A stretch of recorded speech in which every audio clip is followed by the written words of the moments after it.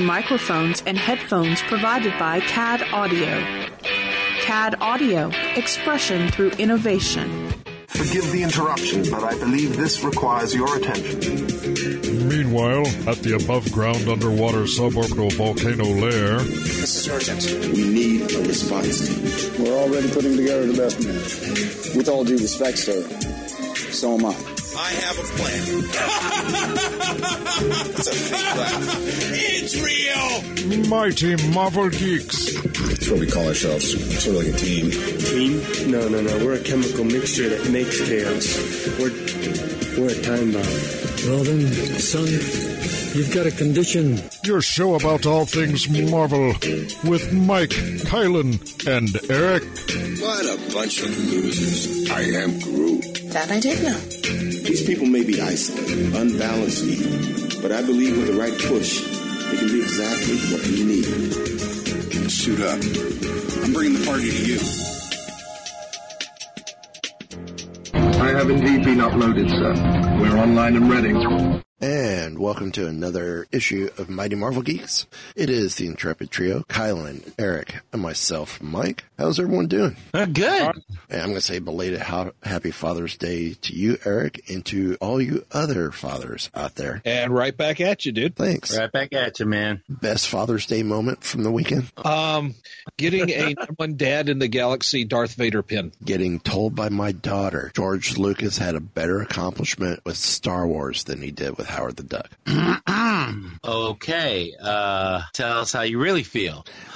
At least she watched the movie, the whole thing. Well, there's that. For the one and only time. But she said, yeah. I'm like, so did you like it? She goes, yeah, no. And I'll never like it. I'm like, I think I just lost a daughter. She said never? She said never. She don't mean never, man. Kids say never all the time. They don't understand how never is. Okay, you haven't met Zoe. And when she makes the comment at 8 years old of George Lucas had a better accomplishment with Star Wars than he did with Howard the Duck, never means never. Wow. Yeah, I'm sure that will change. Oh, that's okay. I threatened to put Howard the Duck on her iPad several times and change the title of it to movies that she liked. So every time she played it, it was Howard the Duck. Yeah. So all I got to say is, Leah Thompson, please hurry up with that pitch to Marvel for a remake of Howard the Duck. But earlier in the day, we went to the parks. We went to Epcot. Okay. And I got my Mickey bar, and we went home. Oh, wait. We saw the Guardians of the Galaxy show. Oh, really? The video effects were cool. The pyro was good. The mix of the band was good. My only complaint, I wish whoever wrote the script consulted with Marvel before writing the script. Really? It is very Disney-fied, which if you're not a Marvel fan and just keep track of the movies, the show's fine. You're going to love it. I still enjoyed it. Right. But obviously it was very apparent the screenwriter or the script writer did not know the Guardian properties or know Marvel to have it done better. Oh. So, did you volunteer to take that over? No, I don't think I could do much better, but. Okay. I'm just going to throw this out there. Okay. Do you think that maybe it's really just out there for park fans, not necessarily for Marvel fans?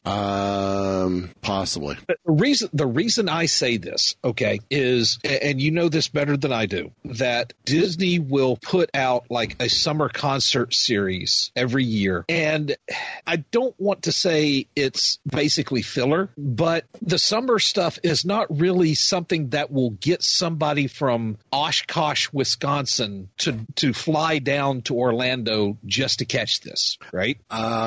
This does have that connotation that they could do that because it is Guardian and it is part of that whole incredible summer programming.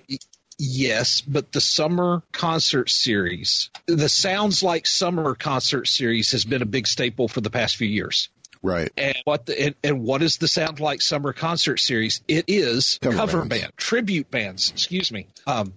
it is not something that is going to bring somebody to that park in and of itself. No. So I'm trying to phrase this in a way that doesn't sound disparaging or just negative. I don't. If this was something that was meant to draw people in, like a new attraction or like a new pavilion and World Showcase or things like that, I think they would. I don't think that maybe this is kind of doing that to some extent with the way it's been plugged. Now, as I've heard talk about at work, it's probably the best show and the worst show at Epcot in the last few years. Mm-hmm. Okay. You're putting it into off-kilter territory with that best show. I'm just telling you. Okay. Well, no, I'm putting it for this. It'd be putting it into the category of, maybe like the Castle Show or something like that. And for Epcot to say that, considering we really haven't had anything there like this in a long time. I'm going back to Storybook because that was kind of wrapping in '99 when I was there, when I first transferred over. I mean, it's a great show, but it's also, I hate to put it this way, this show is almost the Last Jedi of Disney shows. It's great, but it's good, but it's bad at the same time, if that makes sense. My whole point, maybe I just took it down the wrong path. It's not made for the hardcore Marvel fans. No, I don't think so. This is made for the family that comes with the idea of, OMG, I hope I get to ride Frozen Ever After. Yes. Yes. It's a way to introduce to new audience, a way to introduce it to people who may not care as much about them before. Yeah. Or may know much about them before. And it's also kind of a way of easing the Guardians into Epcot in advance of the attraction coming in. In 2.5 years still. Yeah, 2021 for that. Believe it or not. I know. I'm trying to put as positive a spin on this as I can. Yeah. It's not okay. I'll just come right out and say it. This show does not sound like it was done for Marvel fans. No, it doesn't. It doesn't feel that way. Okay. It was done. It sounds like it was done for Disney fans to say, hey, look at some Marvel here. It's kind of like dipping your toe into the Marvel Cinematic Universe. Right. So they're not going to go full on hardcore Marvel canon. No. Use that word, canon. The dreaded C word. Oh, word that strikes fear in the hearts of Star Wars fans worldwide. Yeah. We'll save that for Wookiee Radio. Yes, there is some canon to this because they do reference the fact that, they saved the galaxy twice. But this show also totally ignores the fact that they've been wiped out at a snap of a finger. Well, of course they're not going to mention that. So no, they're not. Right, because it'll totally destroy the show. No. Here's the thing. Okay. If ever something happens they can't put on the show, they could just say Thanos snapped. No, that would be way too soon, though. I know, and half the people there wouldn't get it. The other half would be raising sin, going like, "They're dead." Yeah. I mean, but no, they're not going to mention the end of Infinity War. No, they're not, because, well, there's a reason. Well, okay, I have a question. Like, is there anything in the show that directly times it? Like, you have an idea, like, is it after the second movie? Is it somewhere between the first and second movie, Well, yeah, it's mentioned that they saved the galaxy twice. Well, there you go. So that just means that it's set after 2014. True. Yeah. The first one was in 2014. The second one was set 3 months after. Okay. So both the two Guardians of the Galaxy movies are set in 2014. Yeah, I guess so. Yeah, I mean that part I can so totally excuse. So yeah. See, I'm curious. I mean, because like there are kids that pay attention to that sort of thing. But like you said, if this is made for the people who are more about the Disney experience, yeah, it's made for the casual fan or the not so casual fan. It's not for the hardcore fan. Right. No. But I guess when it's all said and done, and this may be even controversial contradicting some of my own statements from before. That's okay. I'm a Pisces. As long as it's designed for the park-going public to enjoy and have a good time, especially while they're waiting for their Soarin' Fast Passes to come up, then I guess we should say, what, mission accomplished? Yeah. I guess so. I mean, with a lot of movie tie-ins, my role is, my mantra is, don't overthink it. Right. I try not to overthink it. Sometimes that's probably, yeah. I mean, song-wise, I'm trying to remember right off the top of my head. Hooked on a Feeling. ABC. Okay. Hit Me With Your Best Shot, which was not in any of the movies. I was about to say. Rubber Band Man? Nope. That so needed to be in there. Yes. Well, the whole concept is this group is coming to Earth to share its music with Earth. They start up, and I will honestly say, where they go with it hurts the ears hard. And that's about when... Enya, I see, yeah. That's, well, Enya sounds better. Michael or Kenny G sounds better. Taylor Swift? Yoko Ono? Oh. Unfortunately, Yoko sounds better. Oh, snap. That is... Say no more. Justin Bieber wishes he sounded so good. Wow. So this is when Gamora and Star-Lord make their appearance and essentially guide them through. They have Groot plug in to their ears or through their mixes the first song and music from the well, it's not the Milano, they call it something else. But basically, have all that going so they could, and that's when we get started with Hooked on a Feeling, and then they just keep going. They do ABC. There's one or two other songs. I can't remember. Spirit in the Sky? They do not do Spirit in the Sky. That's a shame. Come and Get Your Love? Yes. Okay. David Bowie. The Pina Colada song? Oh, yeah, that's a good one. Pina Colada song? No. No Pina Colada song? Trying to see if I can find. Place for Back Down? No. That's on the list. Ain't No Mountain High Enough? That would be a good one. They only did like 5 songs. Seriously? Yeah, it was like 5 or 6 songs. Let me see if I can find. I don't know if anyone's got the set list. And I would think with some of these Disney shows or Disney blogs, someone would have the set list. The theme from Land of the Lost? No. Okay, I think I found one. Okay. Mr. Blue Sky.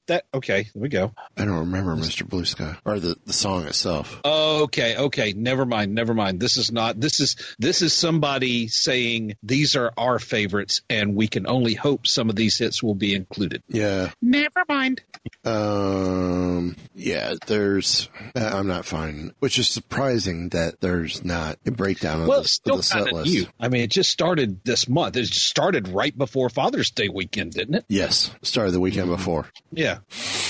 And it is possible that the story kind of gets tweaked a little bit because, I mean, like they say, no battle plan survives contact with the enemy. True. I guess no performance plan survives contact with the audience. That's true. Well, and I think a great philosopher also said as well, no woman, no cry. Oh, my gosh. No? Oh. No, that quote was, there's no crying in baseball. There's that too. You just quoted no woman, no cry. I did. I'm speechless. Should I be shamed? Oh, no. You know who I think should be ashamed? Who? I think Comcast should be ashamed. Oh, I agree. Comcast should be ashamed. But wait. Very ashamed. Why are we talking Comcast? Because they seem to be outbid for Fox by Disney. Because, okay, this is the story this is the one big story out of this past week for Marvel. Aside from Mike's Father's Day Awesome Mix Live experience. And his totally getting shut down on Howard the Duck by his daughter.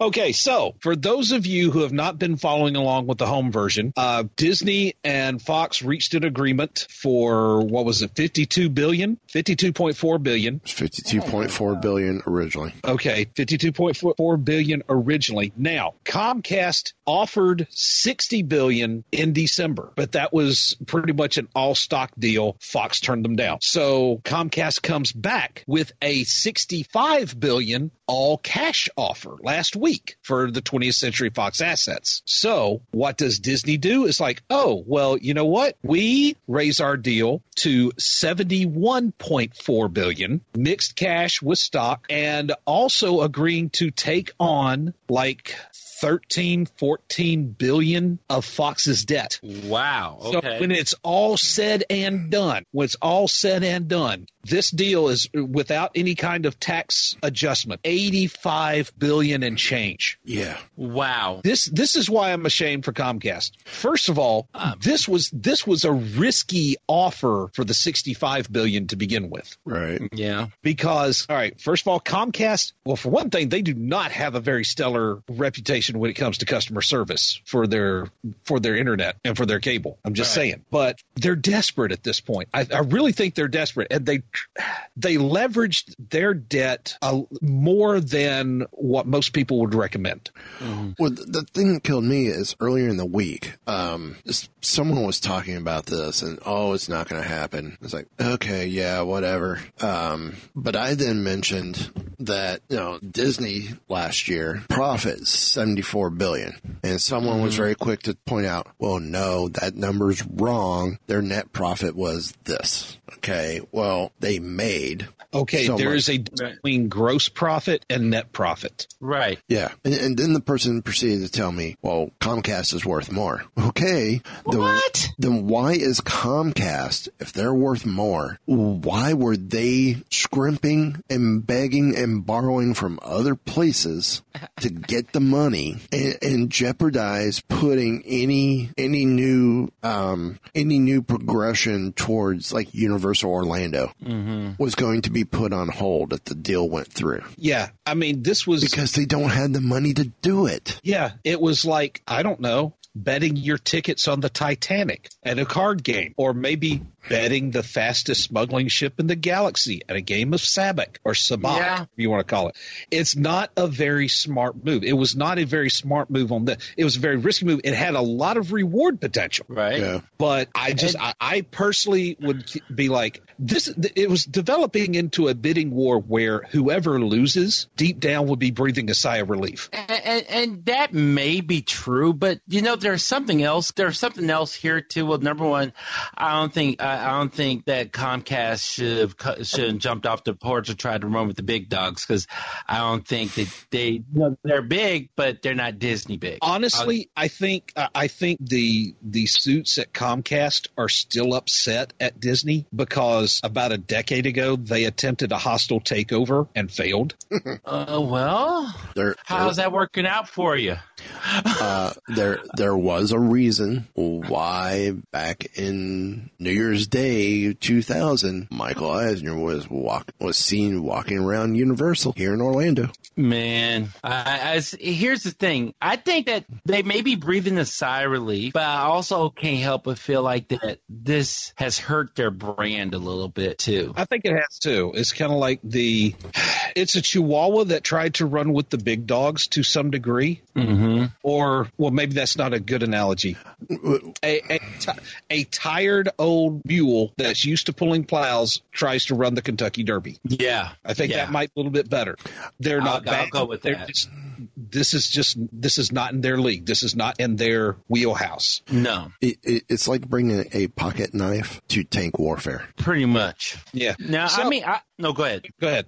Well, see, I had heard that the reason why Comcast jumped in on this was that they wanted Sky. That's the big reason. And I think they also wanted control of Hulu. And so, maybe once the dust has settled and all this is said and done, maybe this is just I'm just throwing it out there. Maybe we will see a back end deal where they get Sky. I don't know if Disney cares enough to want to hold on to Sky. Although it'll be good for them to have a leg in the international market. Not saying that they don't already, but broadcast market, international broadcast market. But chances are, back when Disney bought Family Channel, which eventually turned into ABC Family, which is now Freeform. Part of the deal that there was with that, I mean, there were some publishing companies, there were some other broadcast channels, right, including some very adult-oriented channels. Okay. I guarantee you, those adult-oriented channels were sold very quickly. And Disney could have cared with those. Disney could have cared less what they got on those. But I guarantee you, they probably got what they were asking. Sky, I don't see them having issues selling it off. And I wouldn't be surprised if Comcast puts a bid on that. Well, here's the thing. We all know why Disney was trying to get this deal done. It was to get the remaining movie rights to X-Men and Fantastic Four and all them. Aliens, and also the original Star Wars movies. Oh, yes, right. Was still under Fox. Actually, the original film still under Fox. What Disney could have released Empire and Return. It's just A New Hope was still under Fox control. It's kind of like going on eBay and looking for all those old McDonald's glasses that had the superheroes so you could get the complete set. Yeah. Same thing, just on a much, much more expensive scale. Now, of course, you would think that with Avatar and Pandora there at Animal Kingdom, that's some nice bonus. Mm-hmm. You mean the future Star Wars conservation project at Animal Kingdom? Yeah, that too. I have no faith in the Avatar. I'm kind of with you. I could see Sky get sold off, and Disney just going, "Hey, Comcast, how much of that $65 billion you willing to pony up for Sky?" Here's what here would be the good one. Hey, Comcast, you want Sky? We'll sell it to you for $10 billion. And park rights back. Theme park rights to Marvel. Yeah. Oh. Yeah. Oh, now that. Oh, dude, man. See, now you're playing Monopoly. That's Monopoly level negotiations. I don't. Think about it. See, I think that sounds like a chapter out of a book called Art of the Deal. Okay. There's also precedent. What did Disney give up to Comcast Universal to get the rights to Oswald the Lucky Rabbit? What did they give up? They gave up some stuff. I mean, I don't remember. So the rights are as important as anything else. I could so totally see them doing a deal for Sky with the theme park rights to Marvel. If no other stipulation, then hey, we both can use them. There's going to have to be a chunk of money to go with that, because I can't see them just parting with, I can't see them parting with the park rights, for say $10 billion, and I don't know. I just can't see that. Yeah. They're because if they give up the park right, they're going to have to go to. I'm just going to throw it out there. They're going to have to go to Warner Brothers or somebody, or cut another, because Disney has no reason to allow those characters to be over there anymore. No. So what they're going to do with Islands of Adventure, that means that they're going to have to go and cut a deal with someone else. And actually, you know what they can't do? They can't. Warner Brothers, because Warner Brothers is doing Six Flags. Yep. Okay. All right. Here we go. This is, of course, according to Wikipedia, so take this with salt. In February 2006, Disney CEO Bob Iger initiated a trade with NBC Universal in which a number of minor assets, including the rights to Oswald, were acquired by the Walt Disney Company in exchange for sending sportscaster Al Michaels from Disney's Fox, ABC, and ESPN to NBC Sports. They traded Al Michaels as part of that. Man, this could be interesting. Yes, it can. Because I didn't know that. So anything is negotiable in this. If we're talking about if Marvel wants to just bring everybody home and they're willing to sell Sky to them, what else would they be willing to part with? The rights to the Chew. Sweeten that pot. You know what? That's fine. That's fine. The Chew and the View. And the Chew and the View. There. Go. See ya? Yeah, I said it. Can we put them on Sky and then sell it off? No, because one of my favorite shows is on Sky. So because I love Strike Back, and that's Sky, and Sky's broadcasts that on Cinemax here in the States. So all right. So yeah, I can so totally see Disney doing that kind of deal. Wow. Because you do have the Oswald precedent. Yeah, we're saying, okay, we'll work this out. We'll work this out, and you can get what you want, and we can get what we want. But yes, I would definitely, at the very least, I would have the exclusive part of those rights struck, so that actually, I think I would do that. Yeah, I think I would do that. That Universal gets to keep its existing Marvel attractions and properties. But of course, and so because they're paying royalties to Marvel, which in turn is under the Disney umbrella. Yeah, that's true. That there's a certain petty part of me that says I like this. But if I'm Disney, my goal is I want more freedom to have Marvel characters in the Orlando theme parks. Oh, yeah. If I want to have Doctor Strange and Yen Sid and Sorcerer Mickey projected onto the castle at Magic Kingdom, I want that. I want to be able to do that. That would be you know what? The next several months is going to be interesting as all get out, because knowing what I know now about this previous deal, anything is possible. Yeah. Wow. It's like when you're playing the board game Monopoly. It's kind of like, hey, I got a Ventnor Avenue over here. Mm-hmm. Yeah. Need the Ventnor Avenue. I need St. Charles Place. We can work something here. Yeah. I can throw a little cash your way if you're, yeah. Oh, let's go ahead and give you here's a railroad. Here's a railroad, short line. You can do something with a short line, can't you? Let's go ahead and give you 9% of Hulu as well.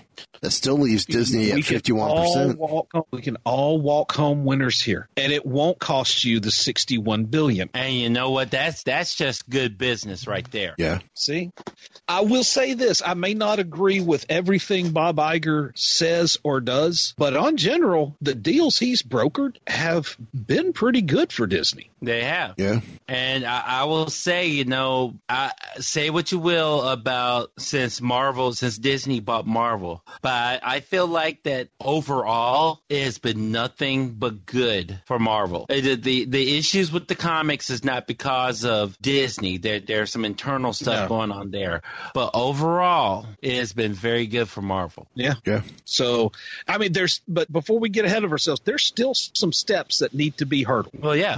The boards of directors for both companies have agreed to this, but the shareholders of both companies need to have their vote. I think that's coming up in first half of July. Yeah, Dawn. I want to say because Dawn is a shareholder, and so she got her packet last week, I believe. Shareholder of what? Comcast? Disney. Okay. 1 year for an anniversary gift. Oh God, I don't know how long ago it was. Maybe 10 years ago now.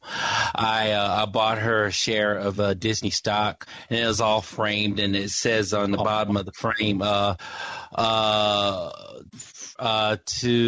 the happiest place on the earth to the one who's made me the happiest man on earth. Aww. You saw you. I know. I'm sensitive like that, and back when they because they no longer do this anymore, but it was with the actual certificate. So like, there's this framed certificate, but so yeah, I bought her a share of stock, and that was before Marvel bought Disney bought Marvel. It was before that.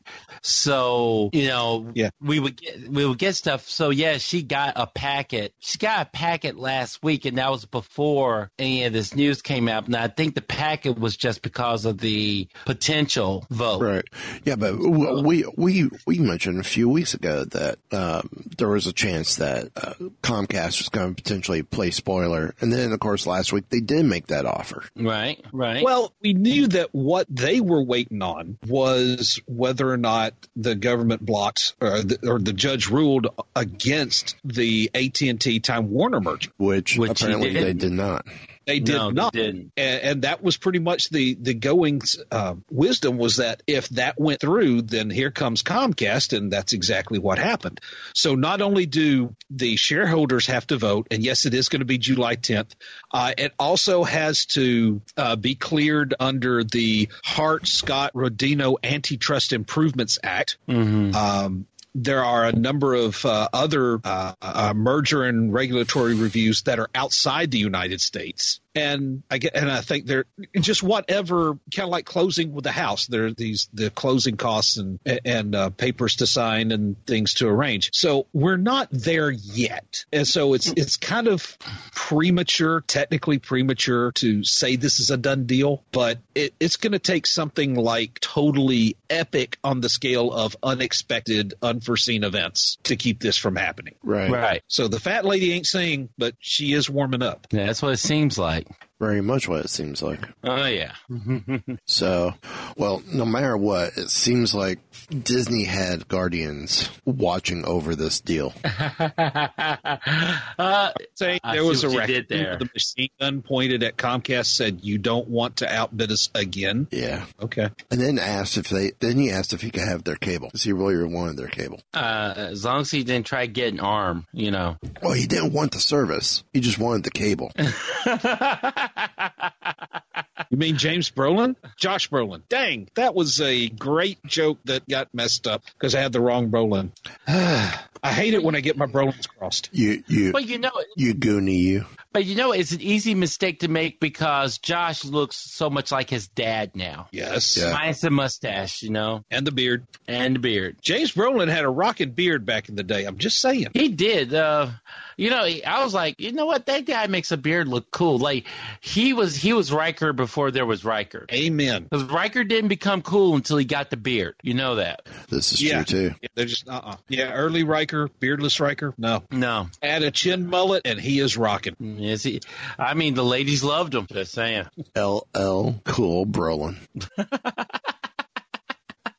Now I'm picturing him in a jumpsuit with a Kangol hat. Anyway, as we digressed hard. So many tangents. Oh, well, you know what? Guardians. Since we're talking about Guardians, let's talk about Guardians of the Galaxy Volume 3. Speaking of, a fan asked James Gunn, when is Guardians Volume 3 taking place? His answer was, they asked if it was taking place before or after Infinity War. His answer was simply this: it will be after. Interesting. So this means that when the next time we see the Guardians, most of the Guardians, at the end of Infinity War, most of the Guardians were gone. Gamora's dead. She was sacrificed by Thanos, and her soul is trapped in the Soul Stone. Allegedly. Now, Groot, Mantis, Drax, and Peter have all disintegrated. Right. So all we have left is Rocket. Right. And so does that mean that put it on Rocket to create a new Guardian, a new team of Guardians? I don't know. I mean, the truth is, I see Thor being a Guardian by association. So you got two. If, wink, wink, nudge, nudge, if the Fox deal does get approved by all government agencies, I can see a particular orange stone creature. Oh.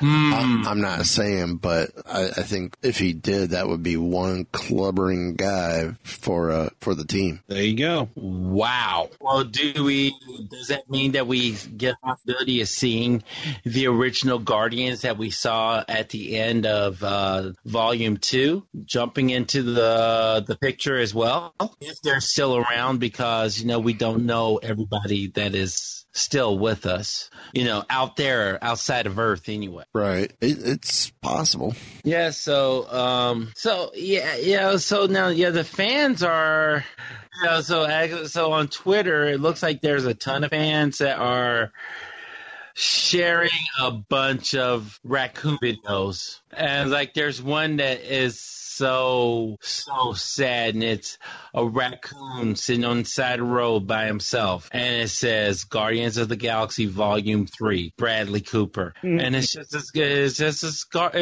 little raccoon by himself on the side of the road, and that's just tearing my heart. Now we get the raccoon that decided that he wanted to scale the building earlier this week in the news. There you go. Thank you from Spider-Man. So, but now, Anthony, the Russo brothers jumped in on this and claimed that the sequels don't guarantee a character's survival. And, that's true too. We are talking about comic book movies anyway. And Anthony Russo told Huffington Post that a movie doesn't have to follow a linear story either. So he goes on to say, here's the thing. I think it's important to remember anything is possible in the MCU. Just because there's a sequel on the books doesn't mean people become accustomed to time moving linearly, whatever, in the MCU. I don't know. My words are not coming tonight. That doesn't necessarily have to be the case. There's a lot of very inventive ways of where the story can go, and that's true. Now, Dave Bautista confirmed that he'd be back for the third movie. He said, "I don't know how they're bringing me back, but yeah, somehow I'm going to make it. Because as far as I know, I'm going to be in Guardians 3, so I have to be back." And this is what he told Collider. So does that mean that Guardians 3 is going to feature flashbacks? Or is there something that's more Marvel-related going on? Who knows? But the Shadow knows. The Shadow does know, but the Shadow doesn't work for Marvel. But but that was an awesome movie, by the way. I'll tell you that. Great comic strip. Great comic strip too. Oh yeah. So I don't even know when Guardians 3 is coming out. It's not next year, is it? Or no, it's part of Phase 4. Part of Phase 4. Okay. So see, if there's a lot there's a lot that still has to happen, and I just want to harken back to what John Christopher said last week. If his little theory holds any water, it's going to be real interesting. Yep. It was interesting thoughts from JTC. Yeah. Well, I'll tell you what else was interesting. One of the biggest storylines this year started 6 months ago was Kitty Pryde and Colossus got engaged. Oh yeah. Especially after he nearly died, and she realized she could not have him. She couldn't bear the thought of not having him in her life. So, of course, this week was X-Men 30, The Wedding. But apparently Kitty, after a long talk with her best friend and Colossus's sister, Ilana, aka Magic, Kitty decides not to go through with the wedding. Well, and is this kind of like Runaway Bride with superpowers? Possibly, but there's still a wedding though. You don't say. Between Gambit and Rogue. Well, that was a long time coming. Yep. The thing is, there's so many couples out there that they come and go, and you like them when they're together, and they may break up and they see other people and whatever. But I have to admit, I have always been a fan of Gambit and Rogue. Yes. Yeah. Ever since they first introduced the two of them together, been kind of like that whole. It's almost kind of like if you remember the show Moonlighting. Yes. Yeah. It was very much a case of they didn't really like each other, but they kind of grew on each other. Yeah. Yep. And it doesn't have the sweetness of Kitty and Peter. True. But True. it's got a southern sass to it that you just can't help but like. Exactly. And which I think is. I can't help but think this was all set up because now that they are married, Marvel is coming out with a Mr. and Mrs. X title with Gambit and Rogue. And I'm trying to pull the story up because somehow the window got closed. Okay. Yes, on July 25th, the new series comes out with writer Kelly Thompson and artist Oscar Bazaldua. Sounds right. I'm not sure how to pronounce that. I'm just going to call him Oscar Baz just because, well, if we were tight like that, that's how I would call him. But there you go. But yeah, it's a very interesting concept. And I believe Kelly Thompson did a Gambit and Rogue miniseries as well. So this is kind of familiar territory. Mm-hmm. And to me, the thing has always been one of the things has been there can't be physical contact between them. Right. So there has been that we want to hug, we want to kiss, we want to cuddle, but we can't. Right. There's one scene, and there's a scene, I can't remember which book this was, is several years back, where they're sitting on a roof at the mansion, and she's just going on. It's kind of like, I want someone to put their arms around me and tell me it's going to be all right, that sort of thing.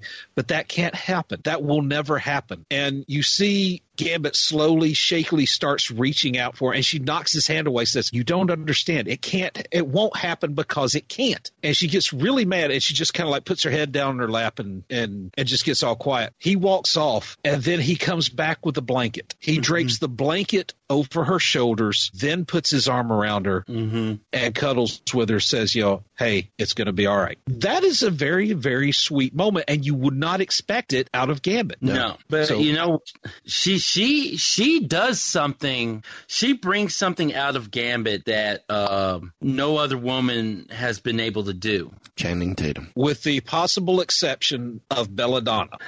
The thing is, him and Belladonna are very... That is an arranged marriage. It was an arranged marriage, but there was a little bit of, not to the degree that Rogue brought out. No, I will agree with that only there. But I guess it's a good thing that Mr. and Mrs. X is coming out in July because Marvel is canceling X-Men Blue and X-Men Gold. Or excuse me, not necessarily canceling. Those titles are coming to a conclusion. Okay. So is Poe Dameron at issue 31. But both these series started in early 2017, and they kind of harken back to the 90s Jim Lee era, where the team was split into two strike forces, Blue and Gold. Mm-hmm. Gold has spent a lot of its time exploring classic X-Men plots from the Claremont era, including the pending nuptials between Kitty Pryde and Peter. Blue has focused mainly on the time-displaced team of original Teenage X-Men, and I'm reading this from CBR.com, so if it sounds like I'm plagiarizing, I'm giving them credit now. So, yeah, X-Men Red will continue, but Gold and Blue, they will be ending with number 36, both of them, number 36, and that's coming out in September. So, again, this kind of harkens back to Marvel. What's your plan? What is your goal here? Yeah. Are they just selling that well? Are there too many X titles out there? I think so. Just like there's been in the past, there's been too many Avenger titles out there as well. I mean, is your goal to just throw stuff at the wall and see what sticks? Because at times it feels like it. Exactly. Well, it's hard to keep people's attention going for very long. Now, Granted, that's a part of culture nowadays where everything is short attention span theater, but at the same time, it's okay to let a story continue. It's okay to keep a title around for more than 2 years. If the sales aren't doing well, ask yourself, why are they not doing well? Mm-hmm. And don't be afraid of the answer. if sales are bad, you think, is this something that can be improved? Would a new new artist help? Would new character lineup help? Well, I mean, sometimes it doesn't even. Remember back in the day when there were certain titles, and it may be a title that you were never interested in. Say something like, I'm trying to think. Okay, for me, something like Defenders. Like at that point, I wasn't interested in Defenders. Like, it was mainly second to third tier characters. Okay, got it. I wasn't really interested in it, but Defenders stuck around. And the thing is, I'm sure that there was a loyal readership. It probably wasn't necessarily a top 10 or top 20 book, but it served a demographic. It served a readership. There's nothing wrong with that. It's sort of like how if you look at FX, there are some shows on FX that it's not necessarily a huge ratings grab, but it has very good writing and it has a loyal viewership. What's wrong with that? I'm right there with you. Now, sometimes canceling a series is a good thing. Mm-hmm. I'll give you that. If it's just not performing, maybe the character is not popular, maybe the title's not popular, it's okay to do it, but go in with a plan. Go in with the plan. Amen. Because really, you start up all these new series. It's like, this number one, this number one, this number one. Yes, it's all exciting to have a number one title. Right. But why do we need 37 Avengers titles? No, we don't. No, we don't. Do we need 37 X-Men titles? No, we don't. And it's been like that ever since the late 80s. And then they called it, they called the whole herd, and then give it a year or two, and then we're back up to 14 X-Men titles. Yep. Okay, I'm about to sound like, back in my day, but back in the 80s. Got to add a harumph in there. Back in the 80s, you had, now I'll use the Avengers for an example. You had Cap, who had his own book. Hulk, who had his own book. Iron Man, who had his own book. She-Hulk, who at that point had her own book. And so if you wanted more of those characters, you went to those individual books. When you were reading Avengers, it was specifically Avengers-related stuff, although there may have been something in a conversation that could be referenced back to issue blah, blah, blah, but it was not necessarily integral to what was going on in Avengers. And I think what at first seemed like a novel concept and pretty cool, because I was that guy that got all 9 issues of Extinction Agenda. Okay, I was that guy. But no, when we're talking about 9 issues over 3 months, that's completely different from 12, 15 over. Yeah. So I don't know. I think it's like you said, they need a plan. Maybe they need to go back to square one and try, instead of trying something new, try something old again. Try what worked before you changed it and see how that works. Yeah. And that has been another episode of... You know what really grinds my gears? Yeah, pretty much. So, well, as we heard, issue 36 of X-Men Gold and X-Men Blue are going away. And I threw in there as well, Poe Dameron's going away in September as well with issue 31. Why don't we get into some books that are coming out next week, though? And you talk me to it. Kylan, why don't you start us off? All right. My first book is a trade paperback. Let's take it back to the 80s, boys and girls. This is the Night Mask trade paperback from the New Universe. And I do have this number 1 in my collection, by the way. When Keith Remsen awakes from a coma, he discovers that the White Event has given him the uncanny power to enter and manipulate people's dreams. With his sister Teddy as his anchor in the waking world, he fights to help others inside the dreamscape in the guise of Night Mask. But can he survive the encounter with the insidious gnome gnome? And can he ever forgive himself for the tragic incident that put him in a coma, paralyzed Teddy, and killed their parents? Night Mask will aid fellow paranormal Starbrand, while Justice lends a hand against an extra-dimensional menace. But who can help Night Mask in the mind of the Nightmare Killer? Collecting Night Mask 1 through 12, Starbrand number 9, Justice number 15, Untold Tales of the New Universe, Night Mask, and material from DP7 number 25, and Justice number 25, and Starbrand 16 through 18. Woo. I remember Starbrand. I liked Starbrand. Yeah, I have a trade of Starbrand with I think maybe first 5 issues. That was a really good book. Okay. Eric, how about your first pick? My first pick is a number 2. It is Hunt for Wolverine Mystery Madripoor, number 2 of 4. 1 X-Men down, 5 to go. The new Femme Fatales claim their first victim, but not their last. What is Magneto's connection to Logan's disappearance? Can Storm, Kitty, Domino, and Jubilee survive when the whole city is hunting them? I guess we can find out. I guess we can. Well, my first pick of the week is from Ethan Sachs and Marco Picchetto, and that's Old Man Hawkeye number 6. An eye for an eye. The Madrix Venoms versus Hawkeye in a battle of the ages. But how can Hawkeye and his reluctant new partner defeat a Venom that can multiply? Don't miss this pivotal turning point in the Archer's quest. So, Kylan, back to you for second pick of the week. My second pick of the week is Star Wars Lando, Double or Nothing, number 2 of 5. Lando Calrissian isn't one to stick his neck out unless there's credits to be had for it.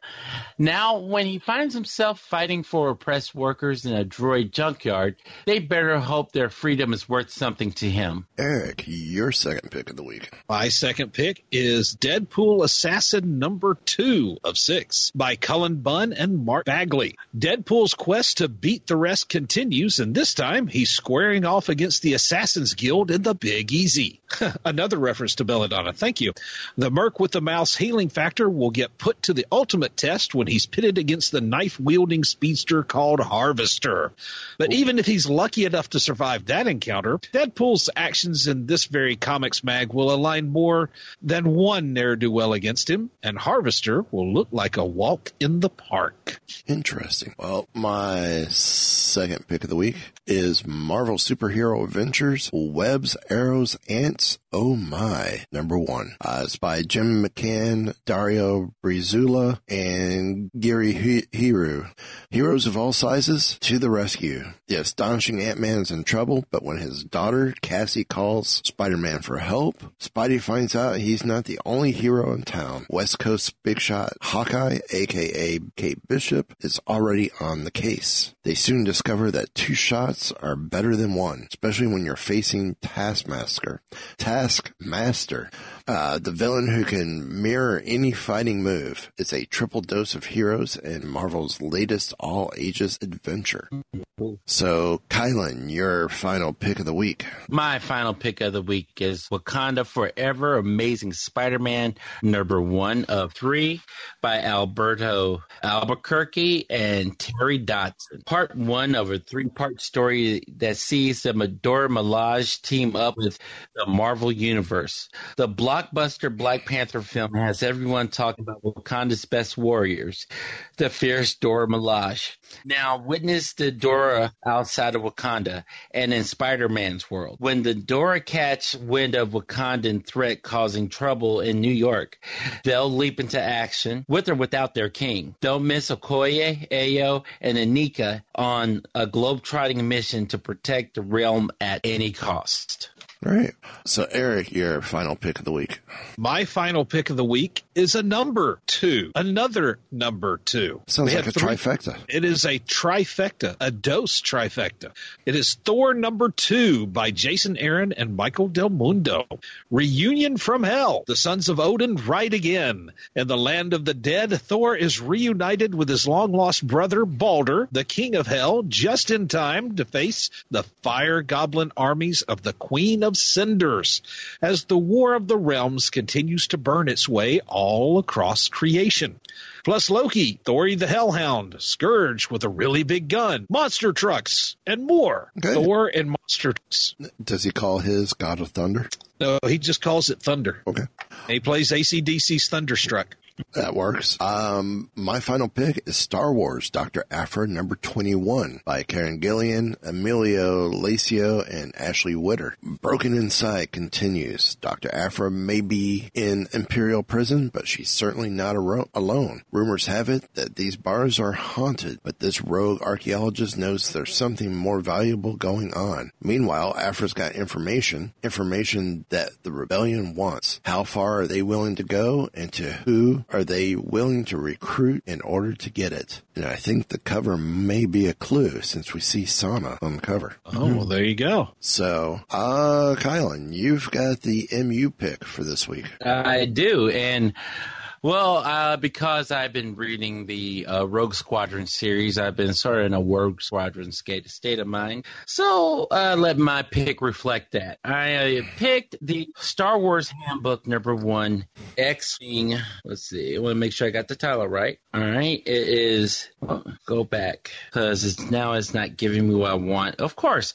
Well, anyway, it's X-Wing Rogue Squadron. And it is the best way I can describe this book is that it's the Star Wars version of the Marvel Guide, or the Guide to the Marvel Universe, where this appears to be a series, so where it takes a certain aspect of the Star Wars universe and gives you an encyclopedic description of the key points of a storyline or a book or a series. So in this case, it is Rogue Squadron. This is really awesome because the foreword is written by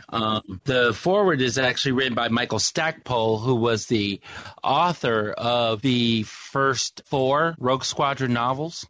And I'll be honest with you, so this guy really has a really deep understanding of the characters.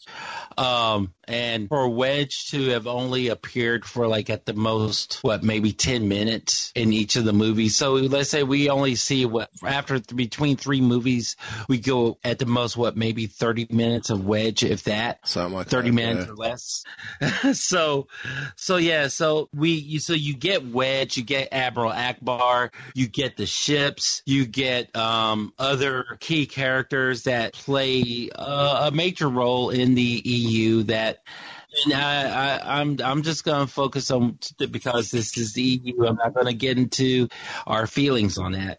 But this handbook is written by Pete James with illustrations by Arthur Adams, Edwin Biokovic, Steve Crespo, Rodolfo DiMaggio, Doug Mankey, Nadeau, Jordy Ensign, and Stan and Vince. And so, this is a really, if you just wanted to take some time to get a deeper understanding of Rogue Squadron as far as the expanded universe is concerned, this is the book for you. Sounds like a game plan. Oh, and it's complete with its own timeline, just like all the Star Wars novels. So you have an idea where you are when you're reading this, or when you are when you're reading this. Okay. Cool. All right. Well, that's going to wrap it up for us. I do want to say Luke Cage drops tomorrow. Well, has dropped this weekend on Netflix. Season 2 is out. Also, too, the soundtrack for season 2 is out as well. So,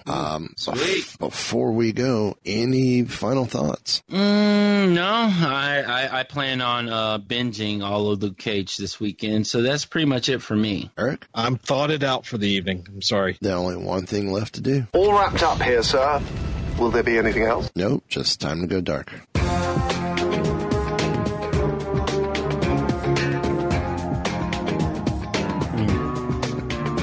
So it's too early to start fantastic when the MCU.